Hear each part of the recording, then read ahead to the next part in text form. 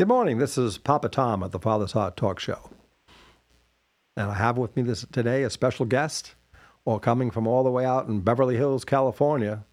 And he's the son of Oliver Stone. His name is Sean Stone. And Sean is somebody I've been introduced to through a mutual friend. And we have a lot of thoughts that seem to be focused on the same truth, if I might relate it that way. And Sean's going to share a lot of things that he has been exposed to in his life to reveal a lot of things that we believe our audience should be aware of. Not to cause you to be afraid, but to be aware of them so that you can overcome the fear, because we know that the Scripture tells us that perfect love casts out all fear, and perfect love comes from only one place, and that's the heart of God the Father. So we know that our listeners know our mission statement, bringing the hearts of the fathers to the children and the children to their fathers, both naturally and supernaturally. With that, Sean, tell us, the audience, just a little bit of background of Buzzsaw and the different relationships you have with your dad and the different things you've done in the last 30 years or so. Sure. So I mean, I grew up kind of in between different worlds. At one level, I was on, Hollywood film sets, you could call it, although my dad shot a lot of his films abroad in Thailand and Philippines, films like Platoon and Born on the 4th of July. And then I was actually in some of the films like Wall Street and The Doors, and then JFK, which was a monumental piece, a conspiracy film, right?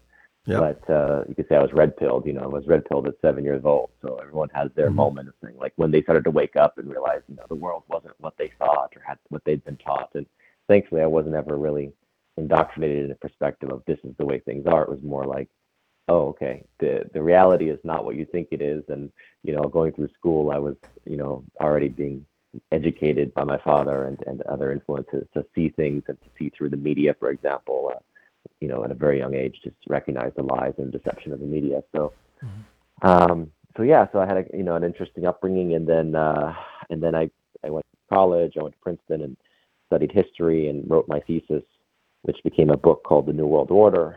And out of college, I ended up doing some documentaries and a feature film called Greystone Park, and then that led to working on conspiracy theory with Jesse Ventura, and that led to doing a bunch of media shows like Buzzsaw is one of them, and that was picked up by Gaia. And then I worked for RT for a few years for a news program called Watching the Hawks, and then I've done again. In the meantime, I've done documentaries and some features, and I just did a docuseries called Best Kept Secret that we released a couple of years ago, and we can talk about everything and more. And I currently do interviews through my basically my Patreon and a new platform called BU. TV. Mm-hmm. Well, fortunately, you have a face for the movies, so you're not stuck with just radio. And well, thank you. I didn't mention this before, but I always wanted to go to Princeton, and I ended up going to Georgetown University on an academic scholarship. But in applying to Princeton, I applied under a Navy ROTC scholarship. And this was right in 1970 when the Vietnam War was going on, and they were bombing the armory in Princeton. So it didn't work out too well.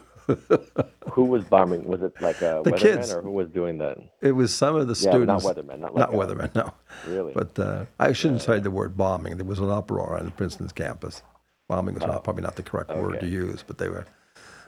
They were protesting. There were real bombings. It wasn't a real bombing. There were real bombings going on at the time, real, people getting killed and wounded in those explosions. Sure. So anyway, it's interesting that in your background, you were exposed to media very early in your life.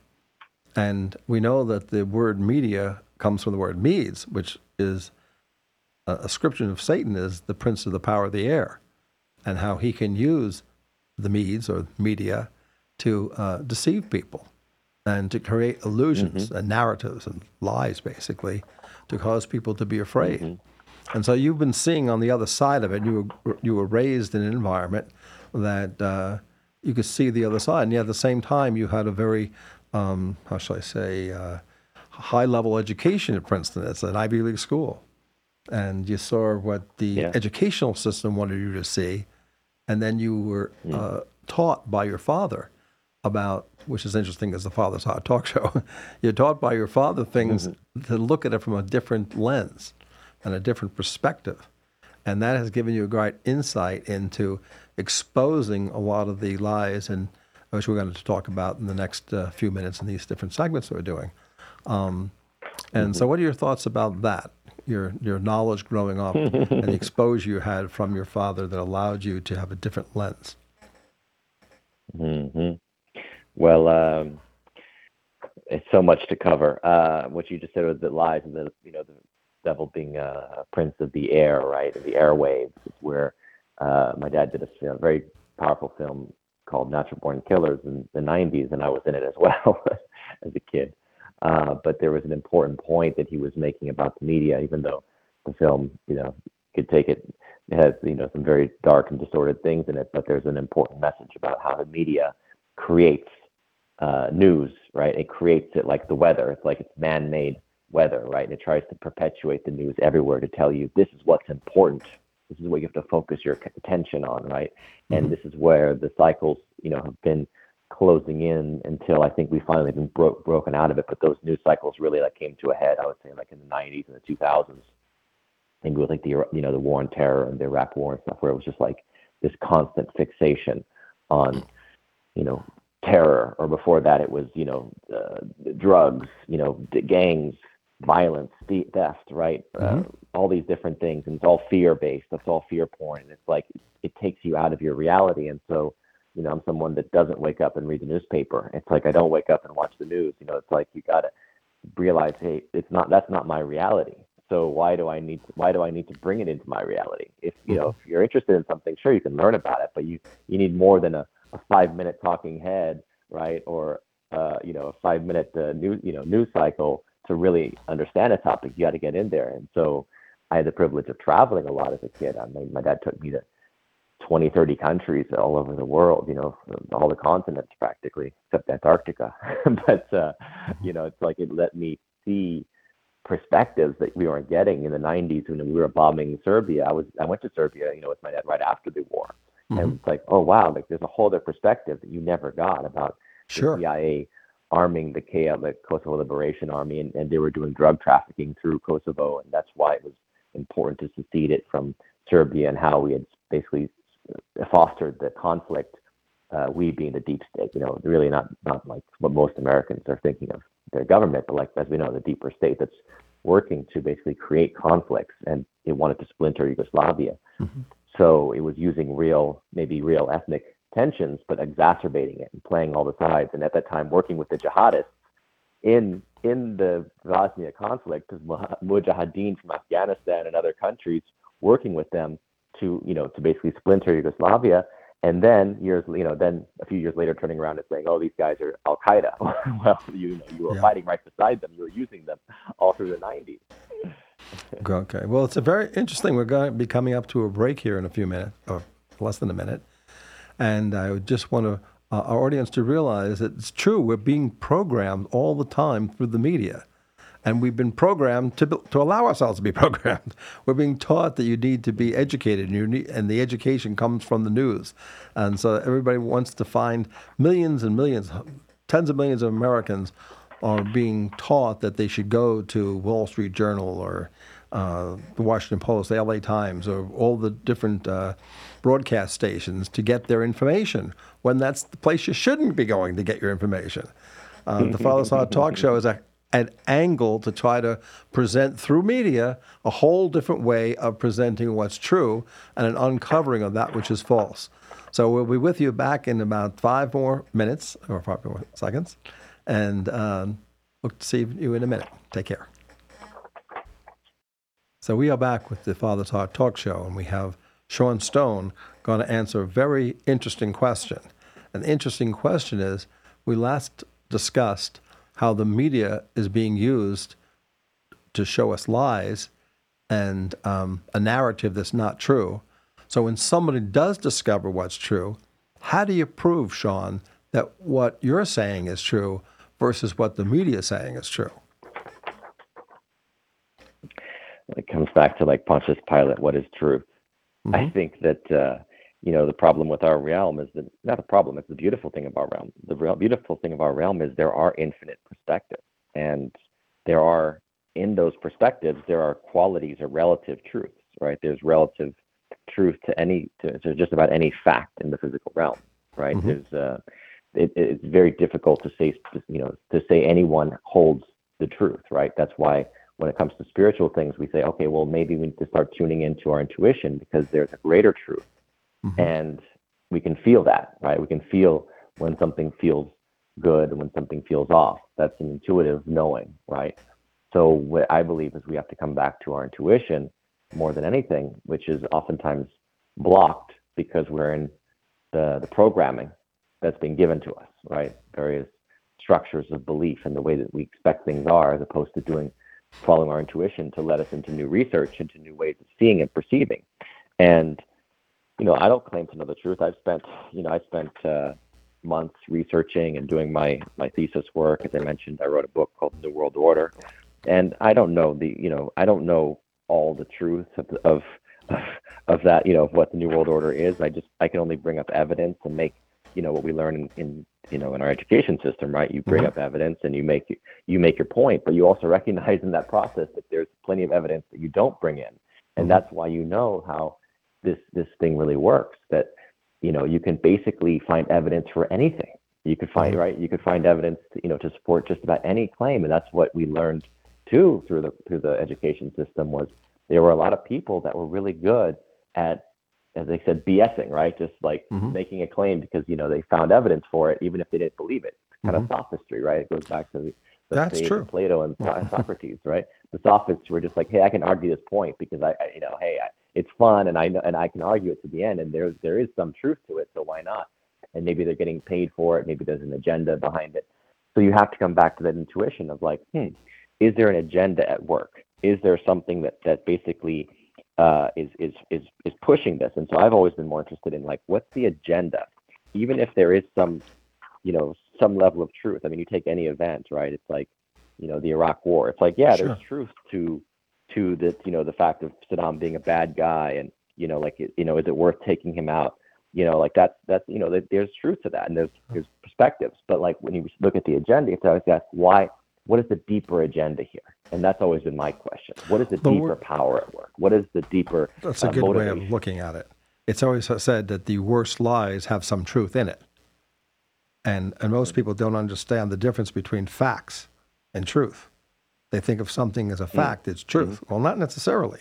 Lawyers have been trained to rearrange or rearrange facts in telling a narrative that's anything but the truth. Lawyers are very good at that, and we found that journalists seem to be very good at that too. And a lot of people in the media can take certain facts and, as you said correctly, omit certain facts.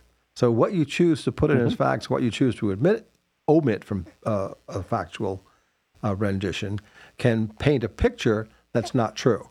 And the only thing we really know that's true is the Word of God. So the Word of God is the filter through which we have to view everything that is actually true. And that gets back to what's the thought behind the thought, which is what you were trying, I think, alluding to. He said, what's the agenda? The agenda is the thought behind the thought. If the agenda is power and control, and the objective of gaining power and control is to cause people to have fear, then that is a lie. And that's if that becomes the agenda, and you register yourself, I would caution you with the word intuition, because I understand what you mean by the word intuition, but the intuition can lead you into a lot of bad places, as you also referred to, is because we've been programmed to believe certain things. And therefore, if we're following our intuition, which is led by the programming, we could often go awry. But if we feel inside, if we understand what the Word of God is saying, and we follow, the Scripture also talks about being led, as you know, walk by faith and not by sight. If our spirit is telling us that this is registering with the Word, then we have that's leading us to the truth. If our spirit is telling us this is against the Word, this is coming from a power and control place that's causing us to be afraid, then all of a sudden the discernment level goes way up, and we begin to see, that the direction this is heading is a false way because it's leading us to fear, which leads us to disconnection, which breaks up the connection we have with God the Father, which breaks up the connection we have with the people around us. Anybody who is fearful, I always use those words, worry, anxiety, and fear lead to anxiety, depression, and suicide. That's the way it goes. And that's a Well, it's demonic. also why you have a society. Yeah. You have a society, as we see, that is so depressed. You could say in many ways. I mean, it's a society that is not building things in a way that's visionary. Unfortunately, we have a society with too much drug abuse, too much addiction, and basically depression. I would say it's despair because we're living in cities that are, I call them 19th century cities. They haven't really, they've grown a little bit, but we're not really visualizing a more abundant, vibrant future, right? I remember growing up and going to, Disneyland and seeing the cities of the future, right? And it's like, there was still an optimism. And now it's just like, well, the future is just new domains of virtual experience, right? And virtual selves.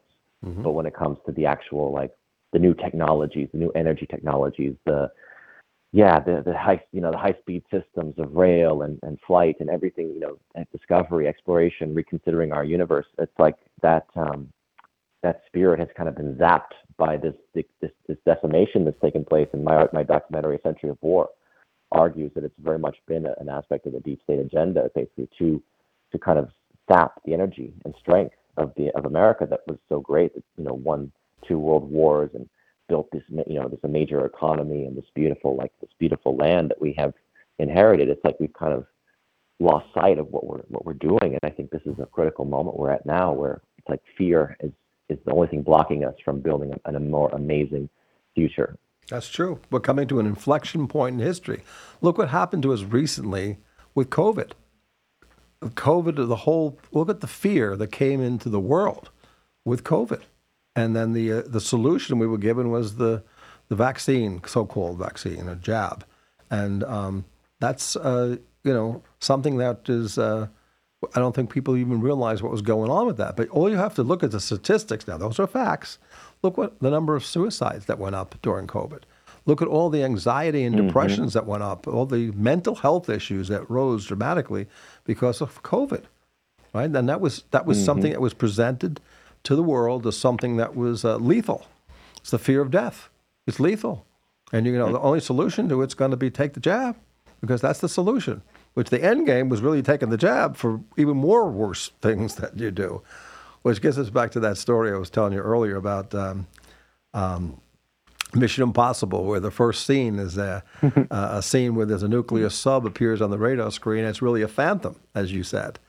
And there's a phantom, and they see the phantom, and they get, all of a sudden, that phantom's sub is going to attack us. So they counterattack. So you had the illusion went to a lie, and the lie was they were counterattacking us. The first lie was the illusion existed, which it didn't.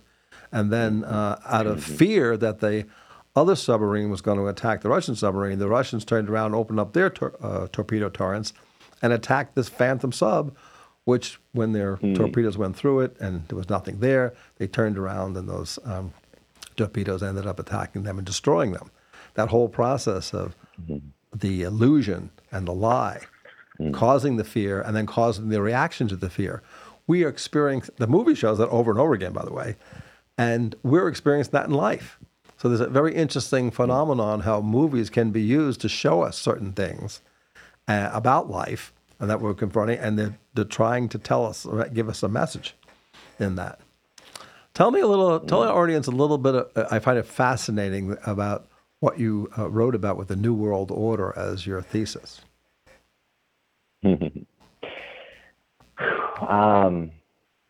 Basically the drive by the British Empire. I really focused on, I got to that top, the character of Henry Kissinger's mentor at Harvard, William Mandel Elliott, because Elliott was an interesting case study of someone who, you mentioned the education systems and how you're indoctrinated. It's very true. Like there's a huge grooming process that takes place, as you go through the education, higher levels especially. Like, the public school system is already shot, and that's already like a screwy education system, which is meant to dumb down. But it's like if those, they basically create a situation where those that can be filtered through, right, to the upper echelons of the boarding schools or the Ivy Leagues and the prep schools and whatnot, or the best, the best of their colleges, they're basically being monitored. And so someone like Elliot, who trained Kissinger, Elliot was a CIA guy. He was connected to the Rockefellers. He was an advisor to presidents. And so you see like this nexus, and we see this throughout. I mean, the nexus of the military-industrial complex, the scientific-industrial complex, the educational industrial complex, right? And how it becomes a very small group, right? The nexus gets smaller and smaller at those levels of power, right? Ultimately centered around money and Washington, right? Where the money is created out of the Federal Reserve System. So it's like I wanted to use this character of Elliot, and as I understood him, he was trained by the British imperialists, the Round Table Group, they were called, and their agenda was very clear. They said, in the will of Cecil Rhodes, who bequeathed them with their endowment, he said, I want to basically reincorporate America into the British Empire. So it was very clear why America became so tied to England through the 20th century, and this relationship basically as the military arm, the muscle of the British Empire. So as the British Empire so-called collapsed into the Commonwealth, it was actually transitioned to this concept of a new world order, which is centralized government using these international agreements, treaties, World Bank, IMF, things like this, trying to basically bring the power and control out of the hands of we the people as individuals, out of our individual hands, our communities, our states, and even past the federal government. The federal government already consolidating power, but in a gross way throughout the 20th century. And then think about the GDP, for example, how much the federal government spends. It was nothing before the Federal Reserve System. You're right. So now it's like, now you have a consolidated federal government, and then that gives way to the centralized United Nations and all these different agendas of basically taking the power away from you, the decision making away from you as an individual. And that was, that was very clear. That's what I was documenting in my book. Good, Sean. We got a break for a minute. So we're back here again with Sean Stone, and he was describing some very interesting things that I would say not 0.1% of the people in America understand what he's probably talking about. And that has to do with the background coming out of the British Empire of trying to, the New World Order coming under a governmental world run by the British. And they're using Americans. The ties between America and Britain through the Round Table was established by Cecil Rhodes from South Africa. He's the guy that did the diamond mines and so forth. I believe that the history would show that Cecil Rhodes was a homosexual and a pedophile. That's probably not important in the history of the world. It's more that he is being used as an instrument to bring about the New World Order from his thinking process. And he co-opted the Freemasons, bringing the Yorkshire Rite and the Scottish Rite into Freemasonry because he could catapult on the basis of it being secret. And all these secret societies, Freemasons being one of them, Illuminati being another one, Skull and Crossbones, I guess in Yale. These are all secret societies linked together by the same intention of having a new world order and having power centralized around the world. All these governments, instead of there being nation states, they would all be subsumed under this one world government run by the British, or they call it the Anglophiles. And even Hitler took up on it with the Aryan race.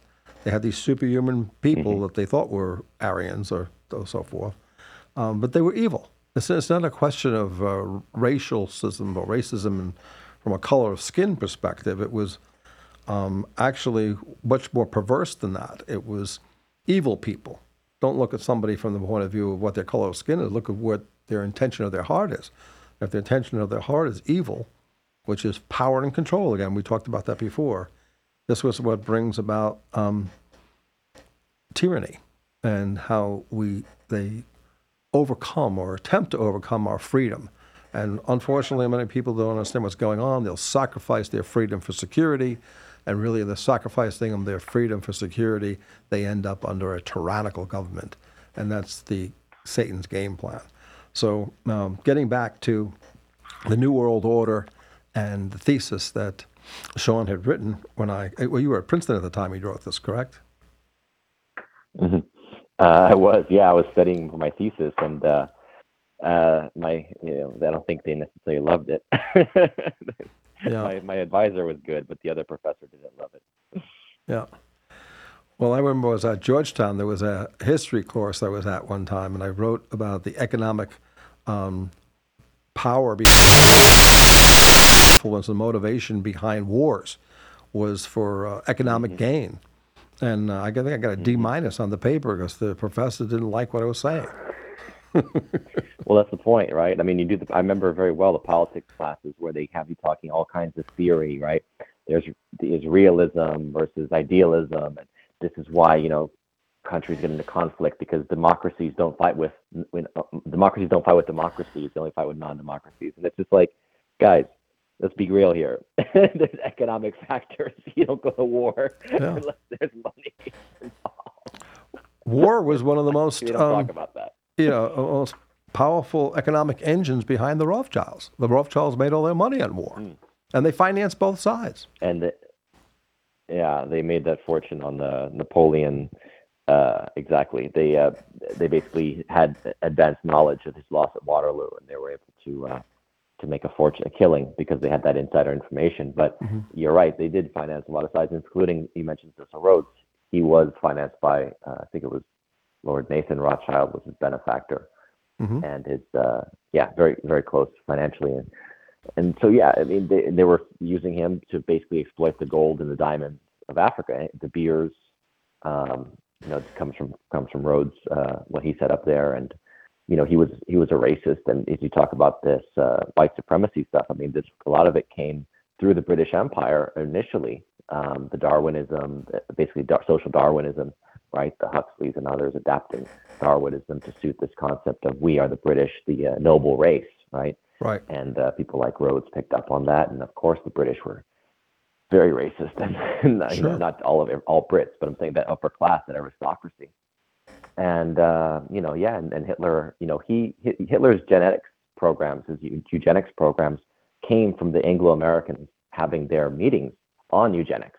That they actually, it was our scientists that were having these discussions, right, about the race traits and things like this, and it was like the eugenics program was very much an Anglo-American idea. People like the Harriman's wife was a big benefactor for the eugenics programs here, and so at the end of the Second World War, when eugenics got an ugly word, it turned into an ugly word. They changed it over to call it basically studying the genome, the Human Genome Project, transhumanism, all these kind of things that they basically had to repackage because eugenics had become ugly after Hitler took it to that extreme, obviously. One of the roots of that thinking process, I believe, came out of 1859, where Charles Darwin wrote The Origin of Species. And the first time in the history of the world, he took the human race and divided it into 4 skin colors: white, yellow, red, and black. And because of the lie, basically, of Darwinism, right? He said that the blacks were furthest away because they were closer to the apes. So this whole idea of evolution and defects, as you mentioned, and they're trying to get away with eugenics upon that. And Cecil Rhodes also understood and read that document, The Origin of Species. And then in the 1860s and 70s and 80s, rolling forward on that thought. And that was what Margaret Sanger picked up with Planned Parenthood. That's what Hitler picked up with the Aryan race and eugenics. It was all based upon eugenics, was based upon Darwin's theory of evolution. And how this false lie about how human beings are created in the image and likeness of God was somehow defective if they had different color skin. I mean, you can't get much worse than that. And that's what racism... No, the whole evolution. Yeah. Go ahead. No, they were saying that the whole thinking process behind evolution and the thinking process of creating divisions between us, like divide and conquer, based upon racism has been around for thousands of years.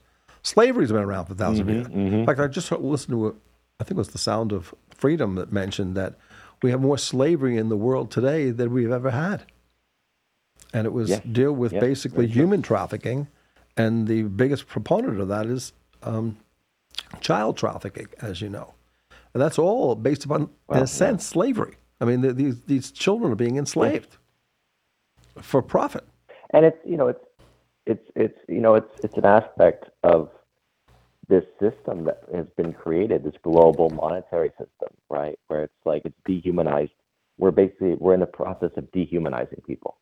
And so, I mean, there's only two paths before us, right? We choose to either empower the human being as the creative images of God that we all are, right? Or we go into this imperial modality. I mean, why do the Brits still have a king and queen? I mean, think about how crazy that is.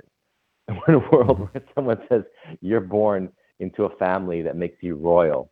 You are a king. The rest of you are peons. I mean, how insane are we that we are thinking like this is still okay in this age? It's like, no, we have to empower the human being to know that they are divine beings, every single one. And so you mentioned the children. The war on the children has been perpetuated. My series, Best Kept Secret, talks about this, but it's very much perpetuated because that's the purest link, right, to God, to our Creator. It's like it comes to the little children. And so what is the darkest thing to do is to basically abuse and harm and murder and rape and everything, that torture and everything that happens to children. It's like it's very much a psychology of this dehumanization process that we've all been subjected to. We've all been traumatized by, no matter what part of the world you're in. It's been a horrendous process of dehumanization for thousands of years. Dehumanization and ultimately depopulation, because that's another theme that's a goal too. Of these evil people, right? Is to depopulate us, to stop human beings from Kamala Harris even said it. She said it. Yes. She said it the other day. It did come out of her mouth. I picked up on that on some podcast I was listening to, because I don't listen to the news, but somebody put a little short on that, and I listened to that, and she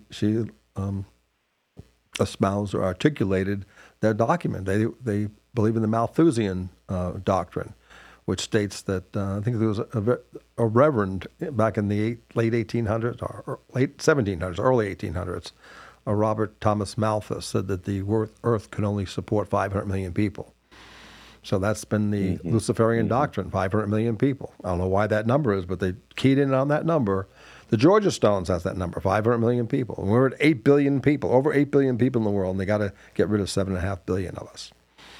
Depopulation. Well, someone blew up those Georgia Guidestones. So I heard about that too. Right. Well, the good news is I don't believe that's going to happen, but we are coming to the inflection point, and there are going to be people that God's going to raise up. I really believe that the people that God's going to raise up are the sons they referred to in Romans 8. The whole earth groans, waiting for the revelation of the sons of God. The word sons is not gender specific. It could be sons and daughters. But it's a raising up of people who are close to God's heart, that understand Him and are adopted into His family and call Him Abba.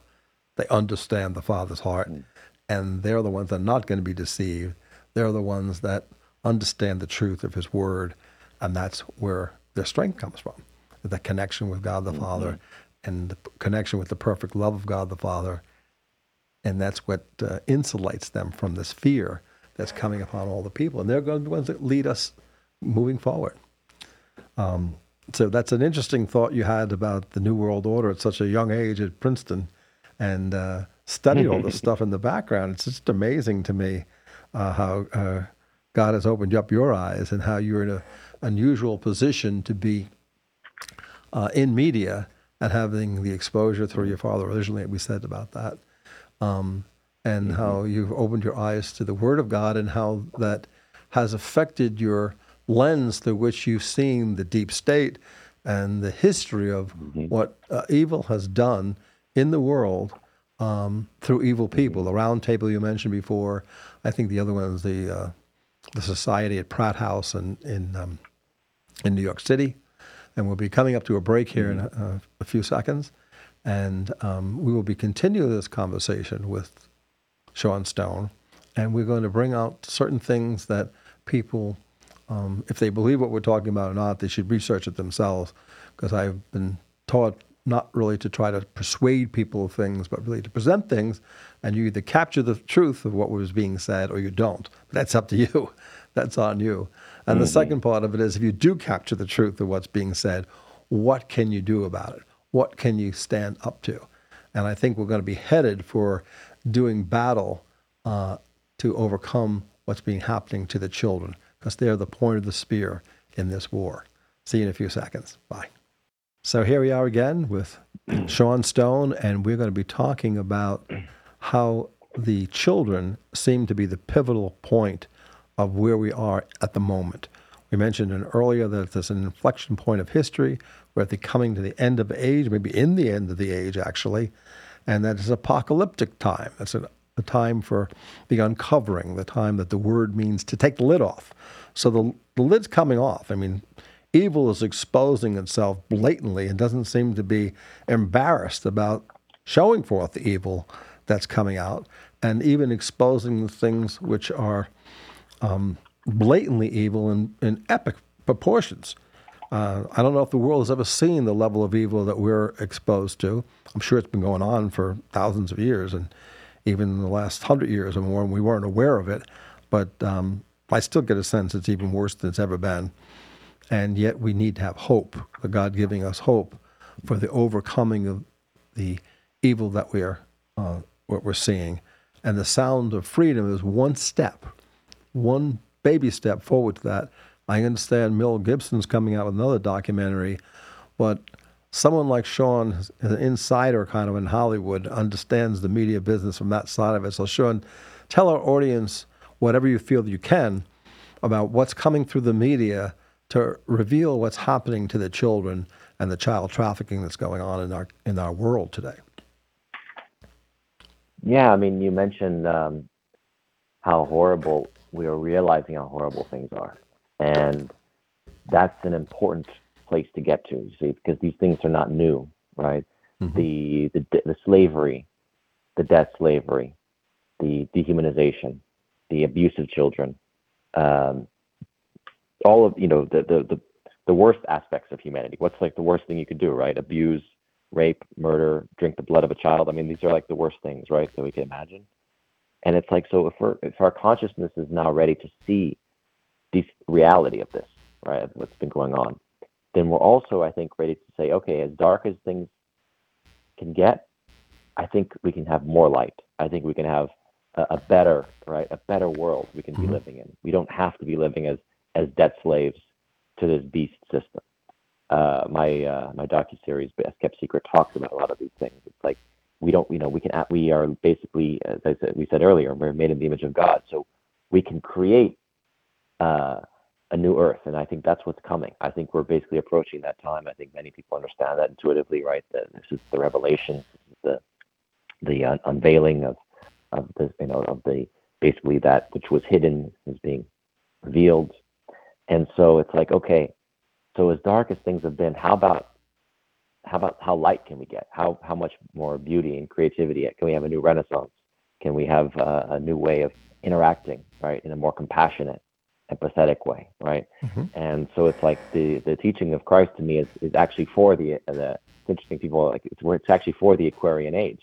It's not for the Piscean age. The Piscean age was the school system, and so we went through our school systems, right? And that was conformity oftentimes. And now I think we're breaking through that. That was COVID was like the epitome of the Piscean mentality, right? Follow the leader, put on your mask, obey, obey, obey. And it was like humans were like collectively, we split at that time. Half of us said okay, the other half said, hey, no, we're sovereign.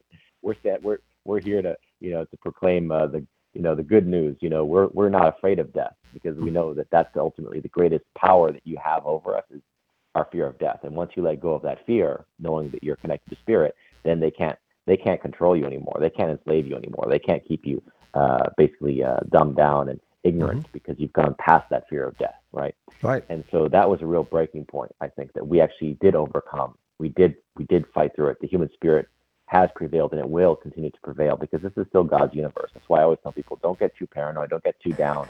It's still God's universe. There's always a consequence to the action of the dark side. Mm-hmm. You used the word Pythian. I'm assuming that you're referring to Pythos or a python Oh, snakes. Sorry, no, Pisces, like the age of Pisces, right? Pisces. I got you. Okay, We were in the era of Pisces, and now we're entering the age of Aquarius, right? So it's like the age of Pisces was the fish, it was the fish, fool, right? Yes. And so so the Aquarian age is basically taking you're out of the water, now you're carrying the water, now you're taking that wisdom that you took from, okay, what did I learn from the Piscean age, and now we're taking that wisdom with us onto land. We walk on the land now. Mm-hmm. What do you see that you could share with the audience that will give them hope, starting with the financial system, which has been a means that the evil people have tried to control us with through the central banks? I see the financial system as done. I see it as, we all know it's coming, and it's like I think there's just two sides at work here. There's one side that wants everyone in a digital social credit system of fear, and you can't say anything, and we'll cut off your access to credit, right? And then you have the living system, which is more holistic, which is based in what is value, right? Living assets, freedom, connection, having holistic businesses. I think the quantum financial system will empower all of this. I think blockchain will offer more transparency. I think the whole debt-based fake banking system that basically, as we know, is all based on promissory notes and their ability to create money out of nothing, out of you as the collateral. Right. They create the money off of you. That system that's parasitic, I think it's done. I don't see it having a future. So there's two paths at work here, but there's a collapse coming, and those of us that are aware and working with the others of the light, we trust that we're going into a better future, as if we just keep that faith and keep that spirit. So you're saying that the Babylonian system of debt that the Rothschilds have used for hundreds of years, where the Baron Rothschild once said, I don't care who makes the laws as long as I can print the money. I don't care who votes. I just want to know who counts the votes. Those two theories or thoughts are really a control thoughts. And they're taking the freedom away from us and introducing us to tyranny. And as you know, the scripture says the borrower is slave to the lender. So if you're going to create fiat money out of thin air, as you said, not backed by assets, and use this fiat money, the Federal Reserve notes, which are what our bank says, our currency says Federal Reserve note. There's no asset backing it. That's part of the Babylonian system of debt. When that collapses, it may have already collapsed already as we're speaking here. They just don't know it yet. And that's going to be changed to a asset-backed currencies. And the asset-backed currencies could be paper, but they also could be digital. The digital is probably another form of currency. But if as long as it's asset-backed, it's completely different than the debt system that we've been under for so many years. Yeah. So the quantum financial system that you referred to. Pardon? Yeah. Oh, yeah, go ahead with the quantum financial. No, as you started mentioning the quantum financial system, which is probably a new term to most of our audience. Could you explain that a little bit further? So the way I see it is that they're utilizing the best aspects of AI to essentially, again, this is more like rather than the social credit system, which is based on keeping you in fear, keeping you in line. If you say something against the system, you get like Kanye West, they cut your accounts, right? Like no, that's the fear-based system. The quantum financial system, the way I see it and perceive it, is like actually it's more equitable, but in the sense of actually like honoring the fact that, again, each of us being creators, each of us having so much to offer to this world, but why are we cut off? Like, it's ultimately, we have the energy, we are the drivers. So the system previously, as you said, it wasn't based on nothing. It was actually based on us. They were creating the money based on us, based on our Sestakivate trust, basically the trust that's given to us, basically, with our birth, right? Everyone gets a birth certificate. Well, that's the bond. That's traded privately, right, by these international parasites that have put us into bondage without our knowledge and our consent. So I see it as a shift now from that where, hey, I am the asset. That's true. I'm an asset. You're an asset. Your creativity is an asset. Your energy is an asset, right? Now we should be credited accordingly to be able to actually create, right? To actually be able to come into this world with lines of credit based, with the intention of, hey, go out there and create. Go out there and build. Go out there and make. Right. That's what we're here, to do. Right. Go out there and tend the earth and go out there and prosper. And that's what we're supposed to be doing. Mm-hmm. But the whole system has been inverted so that we're not benefiting from this financial system. So just a few people get to be the kings and the access. They get the access to the lines of, the massive amounts of credit, and they get to, play with, what you name it. They get the insider information. And I think as we expand using, again, the positive side of this realm of computing, the quantum computing, the AI systems in a positive way, we use that knowledge, but for the benefit of all, not just hoarding it for a few. And that's really the way I see it. It's just like there's just the two different modalities. Ultimately, it's like this is the same earth, right?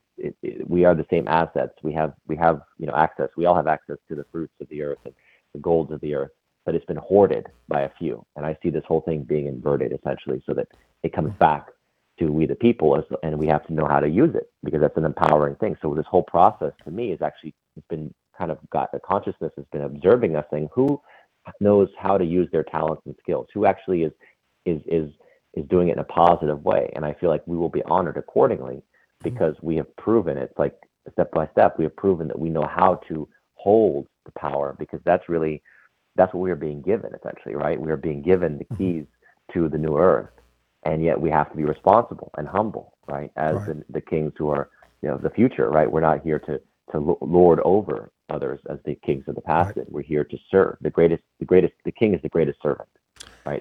Right? The good king is the greatest servant. True. That's what Jesus was. And it tells us in Scripture that God gave dominion to Adam. He gave dominion over all the realms of creation except of the human beings.